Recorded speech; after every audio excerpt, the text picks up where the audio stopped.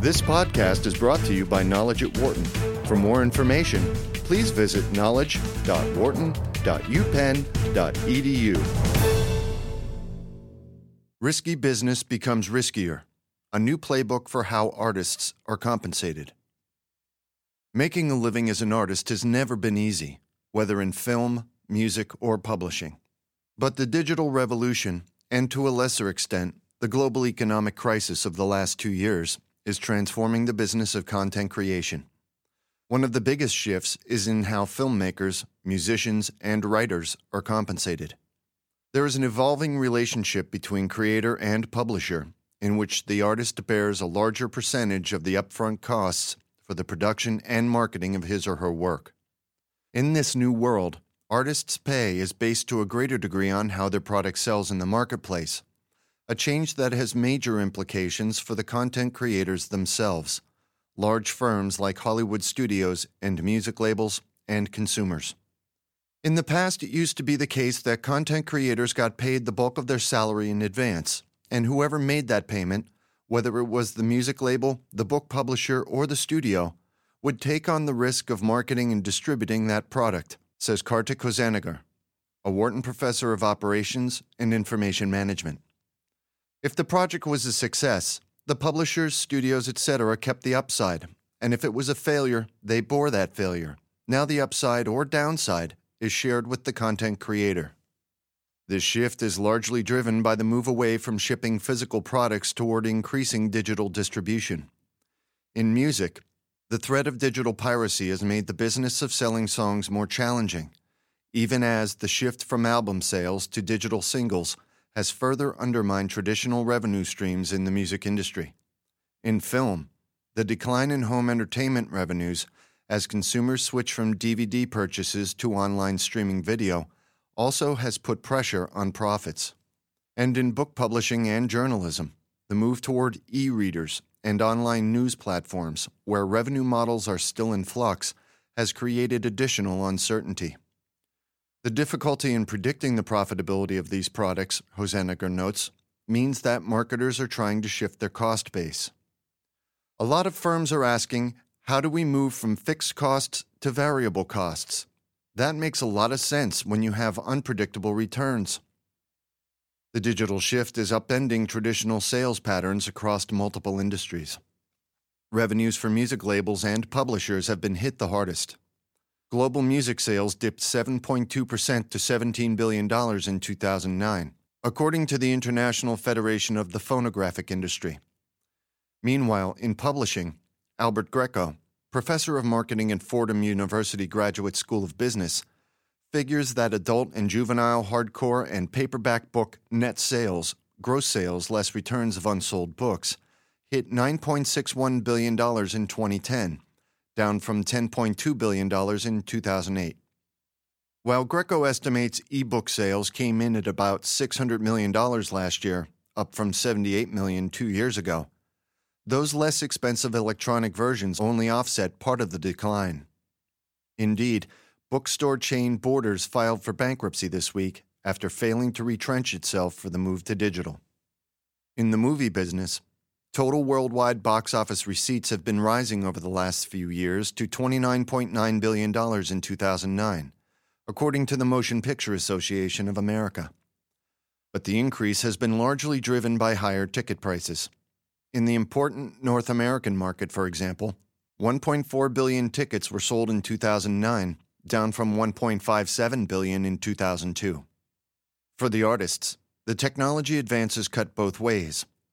Kendall Whitehouse, director of new media at Wharton, says that new digital platforms make it easier for artists to create and distribute their content, whether that is filmmakers shooting with a relatively inexpensive digital camera, or musicians or authors uploading their music or writings directly to the web. The downside, he points out, is trying to find a way to make money on those endeavors. The ability to create and distribute content has become much more accessible to a broader number of people, says Whitehouse. But the ability to generate revenue from that content has become a huge challenge across the board. Artists take control and take on risk. In the movie business, David Molnar, managing director of Screen Capital International, a Beverly Hills-based media financing firm, says Hollywood studios make their money principally through three channels: movie ticket sales, home entertainment revenues, and revenue from television distribution to networks like HBO or the Big Four of NBC, CBS, ABC, and Fox. The home entertainment segment, which was driven for a long time by DVD sales and rentals, has been in decline for years due to both cheaper legal digital downloads and piracy. The economic collapse starting in 2008 and the pullback by advertisers put a further crimp in the TV revenues the studios garnered. At the same time, foreign buyers of distribution rights to U.S. films faced their own financing challenges and became more selective.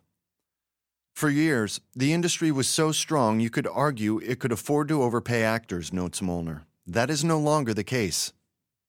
The result is that most highly paid stars are now signing contracts that tie their pay more than ever to the performance of their films. So while actors and actresses used to enjoy big upfront payments and a cut of the gross, a percentage of the revenues a film generated, more are now inking deals with smaller upfront payouts and a cut of the net on a film. That is, a slice of the profits after costs are recouped. Jim Carrey made headlines in Hollywood circles for his contract on the 2008 comedy Yes Man, which came with no upfront payment but a sizable cut of the net profits on the movie. Reports on Tom Cruise's contract for the upcoming fourth installment of the Mission Impossible franchise note that he is getting a smaller than usual upfront payment in exchange for a cut of the proceeds after the film breaks even. Despite the fact that revenue streams from digital platforms grow over time, Molnar says it is unlikely Hollywood stars will see a return of inflated paychecks. The genie is out of the bottle. This shift makes complete sense on an economic basis, says Wharton marketing professor Jehoshua Eliashberg, whose research has revealed that star power has had little impact on the success of a film. He found that the reverse is actually true. A good film makes a star, not the other way around. The key determinant of success for a film is whether you have a good story, Eliashberg notes. The biggest beneficiaries of this shift are the studios selling the films. Eric Bradlow, a Wharton marketing professor and co-director of the Wharton Customer Analytics Initiative, says actors now have an incentive to pick better projects, to lobby other talented filmmakers to join the project, and to more aggressively promote the films when they debut. Actors will only pick movies they really believe in, says Bradlow. At the same time, stars who choose wisely will still clean up. Case in point, Jim Carrey's take on Yes Man, which performed well at the box office, was estimated to exceed $30 million. In the music industry, the pressures on the business model have been even more intense. Ed Pearson, a Seattle-based attorney who represents musicians, says the 1990s were the heyday of big advances for musicians. According to Pearson, easy credit and a war for talent led labels to pay escalating upfront fees to musicians. But as music sales began declining, in part due to piracy and digital downloads that allowed consumers to buy just the songs they wanted and not the entire album, the flush times came to an end. The result these days, notes Pearson, is that labels are making fewer advances and the upfront money they do dole out is smaller. Artists have responded by taking greater control of their business. The risk is shifting away from the label and toward the artist, says David Cusack, Chief Executive Officer of online music school BerkeleyMusic.com and a digital music technologist. Some big names, including the Dave Matthews Band or the Eagles, have created their own recording labels. Lesser-known artists have been forced to become entrepreneurs of sorts. Cusick points to firms like Reverb Nation and Topspin Media that have sprung up to help artists sell their music on platforms like iTunes, to promote a group or artist, or to help sell merchandise. Those firms, in many cases, will charge a small upfront fee and then get a cut of the sales the act generates. It's a different gamble now, adds Wharton's White House. The corporate players may be gambling a bit less, and the artists may be gambling a bit more, but those artists can now have more control over their work than they did before. The big labels have responded to the decline in music sales by trying to grab a bigger piece of a larger pie. The centerpiece of this effort is what is known as the 360 deal, in which the label gives an advance in return for a cut of pieces of the artist's revenue stream beyond music sales, including merchandise and touring. John Garon, a professor at Hamline University School of Law, says these deals make sense for artists with a mega brand, like Madonna or the band U2. But he warns that for lesser-known artists, the deals converge on predatory, because the advances are modest up front and the artists are giving up sales from channels they never had access to before, with little guarantee the labels will do much to help them maximize those revenue streams. If these efforts are properly funded, they can work, notes Garon. But for that to happen, you need greater fiscal commitment from the label and more effort on the part of the artist. A new era. Pressures in the publishing industry may be more recent, but in many ways the challenges echo those seen in music. In both book publishing and journalism, content is moving to digital platforms, including e-readers like the Kindle and online news sites.